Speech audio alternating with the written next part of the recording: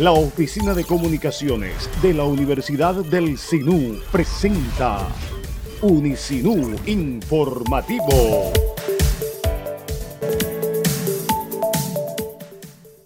Buenos días, como todas las mañanas, soy Miguel Andosilla y en Informativo Unisinu, en Radio Unisinu, la emisora online que te permite estar al día con toda la información de la academia, la proyección social y la investigación. Hoy nos acompañan en nuestra mesa de trabajo el doctor Néstor Bravo Salinas, quien nos viene a hablar acerca de lo que es la formación docente, la capacitación docente, el seguimiento que día a día y la formación constante que necesitan nuestros docentes para ir buscando esa excelencia, ese camino hacia la excelencia. Y nos acompaña también la directora de CENAPEC, la doctora Gracia María Díaz, quien también nos va a hablar de todos estos procesos y bueno, para que todos estén a tono con lo que es el deber ser de la academia, ¿no? Crecimiento en conocimiento en la misma academia y en lo social. Bienvenida, doctora Gracia. Muchas gracias, Andosilla. Gracias por la invitación. Doctor Néstor, buenos días. Muy buenos días. Bueno, entremos en materia. Antes de eso, pues decirles que esta semana ha sido bastante agitada en el tema de eventos en la universidad. Hoy estamos concluyendo Semana de la Salud. Hemos tenido también 4 eventos de la oficina de ORI, Relaciones Internacionales, la cual abre el espacio para que docentes y estudiantes, lo hemos dicho toda la semana, puedan hacer intercambios en otros países y que de esos otros países nos visiten también, que haya un cruce de información, de conocimiento. Bueno, entremos en materia. Doctora Gracia, buenos días. Para muchas personas y estudiantes, ¿no? Pero principalmente docentes que están en nuestra academia, formando a nuestros jóvenes, la razón de ser de la universidad, ¿qué es CENAPEC? ¿Qué es el Centro CENAPEC? Bueno, buenos días a nuestros oyentes, a nuestros profesores, a nuestros estudiantes y a toda la comunidad.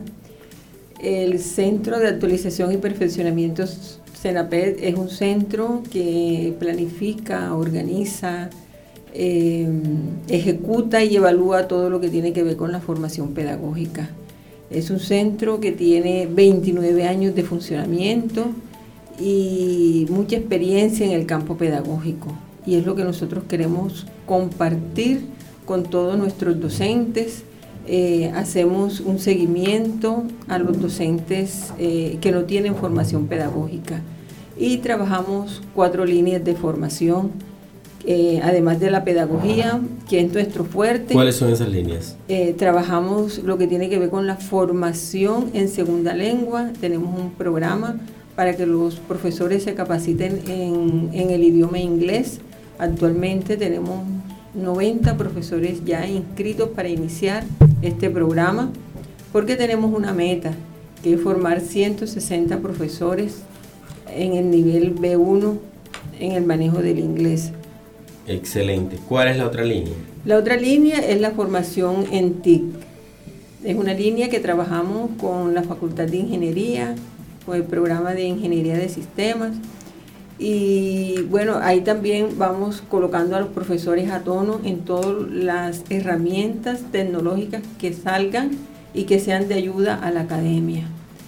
La otra línea es la investigación formativa.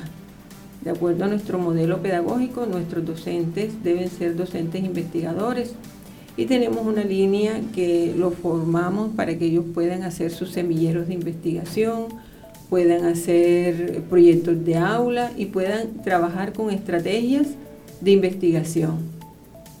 ¿Cómo es el proceder? Yo entro a la Universidad del Unisinu y quiero seguir esta formación. CENAPEC me busca, yo busco CENAPEC. ¿Cómo es el oriente? Bueno, nosotros contamos con una gran ventaja. Estamos adscritos a la dirección académica y apoyamos a la dirección académica en lo que tiene que ver con la selección de los profesores. En esa selección nosotros hacemos una prueba pedagógica y enseguida conocemos a los profesores. Detectan más o menos. Exacto, enseguida conocemos a los profesores conocen el centro. Y si el docente inicia en la institución, si ingresa a la institución como docente, nosotros le hacemos una retroalimentación de esa evaluación pedagógica. Y de ahí enseguida estamos en la inducción con ellos también. Y ahí le presentamos el plan de formación que la universidad semestre a semestre está desarrollando para que ellos se actualicen y puedan mejorar la academia. Porque muchos profesores tienen una formación que no es pedagógica. Correcto. Un ingeniero, un abogado, un médico, ¿sí? No tiene por qué saber de pedagogía porque no tiene esa formación. Claro. Pero la universidad lo acompaña para que se forme. Y tenemos pues para iniciar un diplomado en docencia universitaria que todos los docentes que no tienen formación pedagógica lo deben de realizar. O sea, es, utilizando la palabra sanamente, es una obligación, ¿cierto? Sí, es necesario que cursen este diplomado todas las personas que no tienen formación pedagógica y se abre un diplomado cada semestre, o sea que ellos tienen la oportunidad cada semestre de hacer ese diplomado. Ahorita tenemos el de este semestre está programado para iniciar el 22 de marzo. O sea, ya tenemos un personal inscrito, pero hay cupo todavía para los que nos están oyendo y quieran inscribirse y matricularse en este diplomado. Excelente, doctora Gracia. Bueno, y la razón pues de un docente es estar en capacitación continua, ¿no? Exactamente. El conocimiento es continuo. Bueno, perfecto. Me imagino las estadísticas son grandes en la formación de esta oficina en cuanto a docentes acá en la universidad. Tuvimos un buen paso por lo que fue la visita de acreditación. ¿Qué nos dice al respecto? No, pues nosotros estamos muy contentos porque en las últimas 3 visitas, o sea, el centro siempre ha tenido un reconocimiento por los pares académicos, porque ellos nos dicen que somos una universidad que nos preocupamos por la formación pedagógica, que hay muchas universidades donde ellos no ven este acompañamiento tan cercano como lo hace la universidad, que los toma desde el inicio, desde que ellos llegan y hacen su ingreso a la universidad, con la inducción y con un plan de acompañamiento, porque nosotros también a los docentes nuevos le hacemos visita en la clase, no con el ánimo de irle a ver, o de evaluar o de reforzarlo, sí, sino de hacerles el acompañamiento.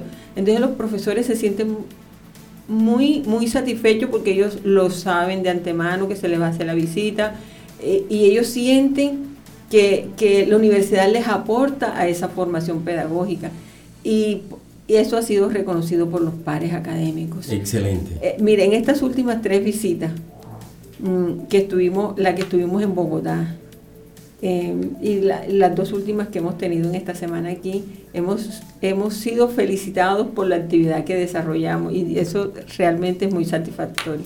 Bueno, Informativo Unisinu también la felicita porque sabemos del trabajo arduo que se desarrolla en su oficina, la oficina de Senapet. Bueno, doctor Néstor, yo sí quisiera que escucháramos esta información institucional que tiene para nosotros Luis Mestra, nuestro control. En 1974, hace 45 años, el doctor Elías Bechara Zainún y su esposa doña Saray Castilla de Bechara fundaron la Universidad del Sinú. Hoy, 45 años después, su inmortal obra continúa transformando el conocimiento de hombres nuevos, íntegros y libres, capaces de generar cambios y desarrollo en la sociedad. Universidad del Sinú, Elías Bechara Zainún, 45 años formando a los mejores profesionales. ¿Qué te gusta de la Universidad del Sinú? ¿Qué me gusta de la Universidad del Sinú? Primero, soy graduada de la Universidad del Sinú. Segundo, además de que soy graduada, mi especialización la logré en la Universidad del Sinú. Tercero, que se brindan esos espacios en los cuales hay una integración de la comunidad con la universidad, mi universidad. Eso es lo que me gusta de la Unisinu.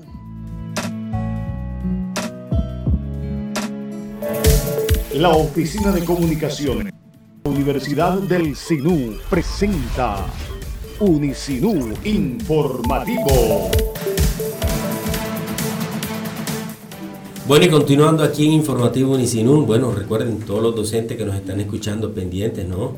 En CAP tienen todo, esa oficina está dispuesta para que ustedes desarrollen su formación, vayan aumentando, ¿no?, su formación pedagógica para asumir el reto de formar los nuevos profesionales que dirigirán los destinos de esta ciudad, del departamento, por qué no la región, como lo hemos visto reflejado ya. Hoy son más de 16.000 egresados, doctora Gracia, que dan fe del gran trabajo y el aporte que ha hecho doctor Néstor en la Universidad del Sinú, al portas ya de 45 años que vamos a cumplir, y siempre, repito y lo repetiré, buscando el camino hacia la excelencia.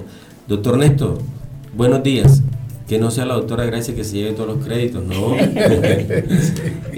Bueno, el doctor Néstor es nuestro asesor pedagógico, con una gran trayectoria en la academia, quien nos dirige, nos asesora y nos hace también acompañamiento a todo este proceso de formación. Buenos días, doctor Néstor, ¿qué nos tiene que decir al respecto? Muy buenos días y muy merecido la doctora Gracia, así que no está de más, no está de más. ni mucho menos. Bueno, ¿qué les puedo decir? Primero, que más que ser una obligación, la formación docente es un deber de todo profesor, de todo universitario que ejerce la docencia y todo académico, digamos.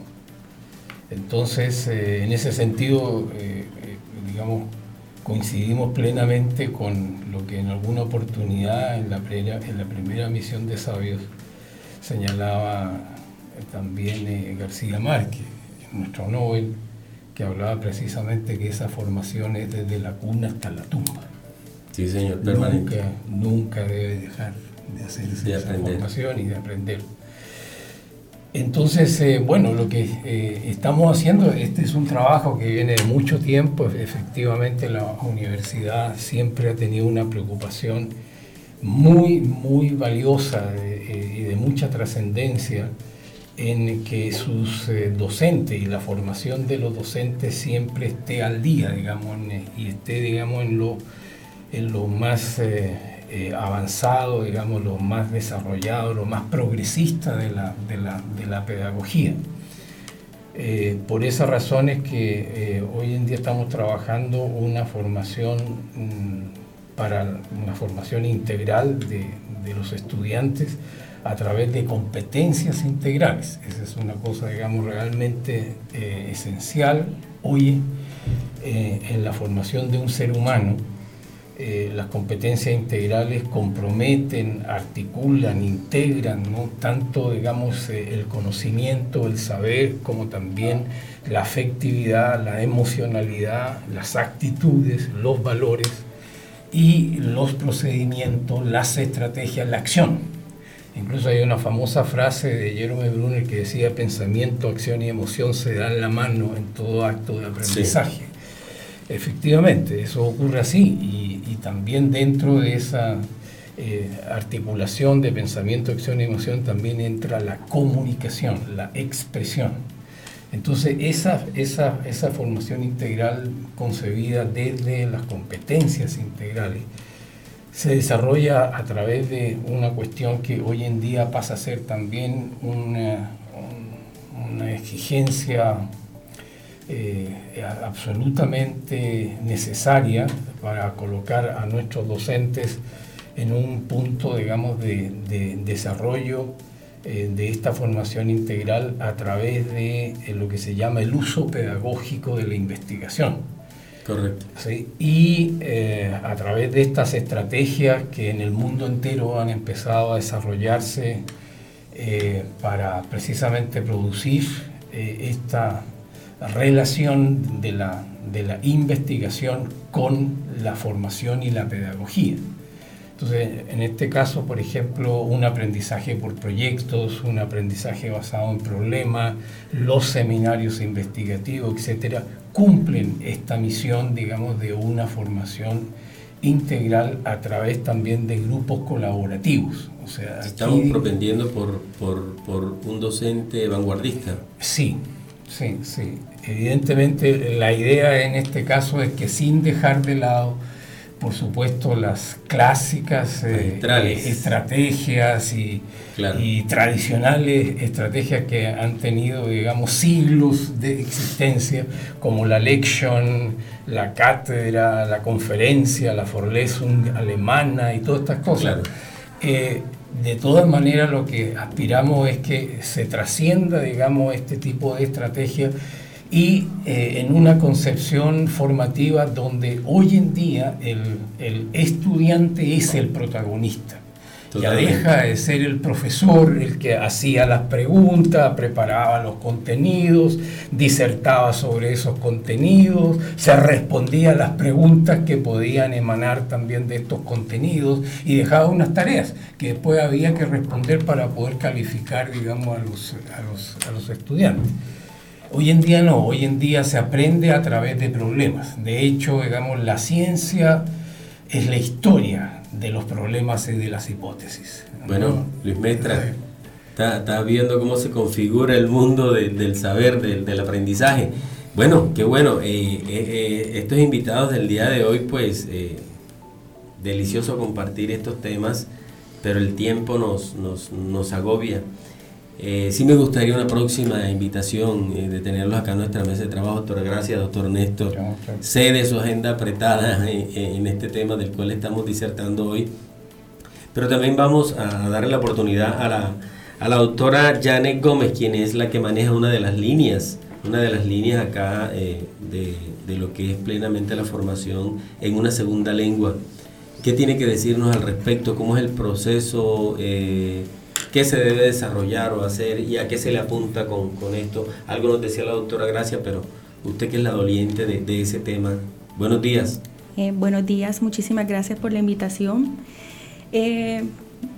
Bueno, primero que todo, empezamos con este programa hace ya bastante tiempo, empezamos desde el 2016 y empecé con la universidad desde el año pasado. Ha sido un honor y un placer trabajar para ustedes. Bueno, básicamente lo que queremos es poder tener más competitividad académica con respecto a un segundo idioma. Es sabido para todos que la mejor literatura en muchas áreas está en inglés y de pronto para algunos docentes y poder de pronto incursionar en otras áreas de innovación debemos aprender una segunda lengua. Total. Es bastante importante, ¿por qué? Porque nos abre una ventaja competitiva tanto en el área profesional como personal y todas las oportunidades que esto nos brinda. Bueno, el objetivo principal del programa de Senaped para inglés es que los profesores se capaciten en segunda lengua B1 y B2 y puedan también hacer algunas clases en esta segunda lengua. Perfecto. ¿Cómo asimilar eso para que el docente, para que muchos administrativos y algunos estudiantes se les haga fácil esa inserción ahí? Bueno, lo primero en lo que se trabaja en el aula es la motivación. De pronto ya a cierta edad, y sí lo digo porque de pronto muchas personas dicen no, que bueno, ya no tengo la edad para aprender un segundo idioma o ya se me dificulta un poco. Esos son simplemente, bueno, ya un poquito de mitos que tienen las personas con respecto al tema. La cuestión está en estar abiertos al aprendizaje, estar abiertos a generar un entorno que el profesor se sienta cómodo en él y también generar entornos en los que puedan usar el idioma por contexto.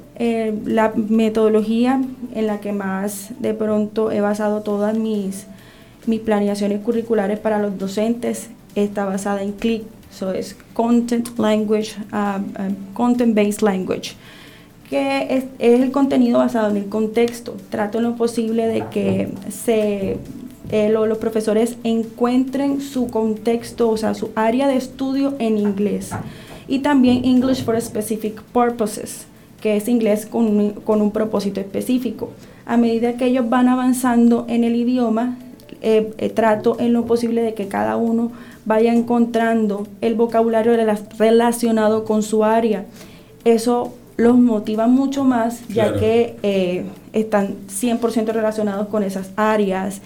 Y también se prende mucho la curiosidad en ellos, y no solamente es aprender a hablar el idioma como tal, sino también generar un nivel de pensamiento crítico en ese idioma, que es lo que he trabajado desde Senapet. Listo. Bueno, lastimosamente el tiempo nos cierra la ventana, la puerta. Y bueno, no sé si querían redondear antes de despedirnos. Doctora, gracias. Bueno, antes de despedirnos, yo les quiero hacer una invitación a todos los profesores para que nos acompañen en la jornada que estamos desarrollando hoy y mañana. ¿A qué hora inicia la jornada? Con el doctor Néstor Bravo. Ya, inicia a las 8 de la mañana el Estamos primer quitando grupo. Tiempo. Tenemos 4 grupos hoy, uno de 8 a 10. Vamos a estar allá en la Facultad de Ciencias Económicas, en la sala de audiovisuales. Y vamos a tener otro grupo de 10 a 12, otro grupo de 2 a 4 y otro grupo de 4 a 6. La jornada hoy es extenuante, agotada, sí, pero bueno, con mucho gusto, y estamos invitando a todos los profesores. Mañana vamos a estar con todos los programas de salud a partir de las 8:30 de la mañana hasta las 11:30, con todos los programas de salud en el bloque 5, 403. Excelente. Entonces, bueno, la invitación para todos los docentes. Listo, doña Gracia, muchas gracias nuevamente a la doctora Gracia Díaz, a la doctora Yanet Gómez y al doctor Néstor Bravo Salinas. A ustedes, muchas gracias por acompañarnos. Saludo cordial a Ariadna Córdoba, que hoy no está presente con nosotros, pero nos acompaña desde la distancia, Luis Mestra en los controles. Los esperamos el lunes con Informativo Unisinu de Radio Unisinu. Yo soy Miguel Andosilla, nos vemos en una próxima. Buen día.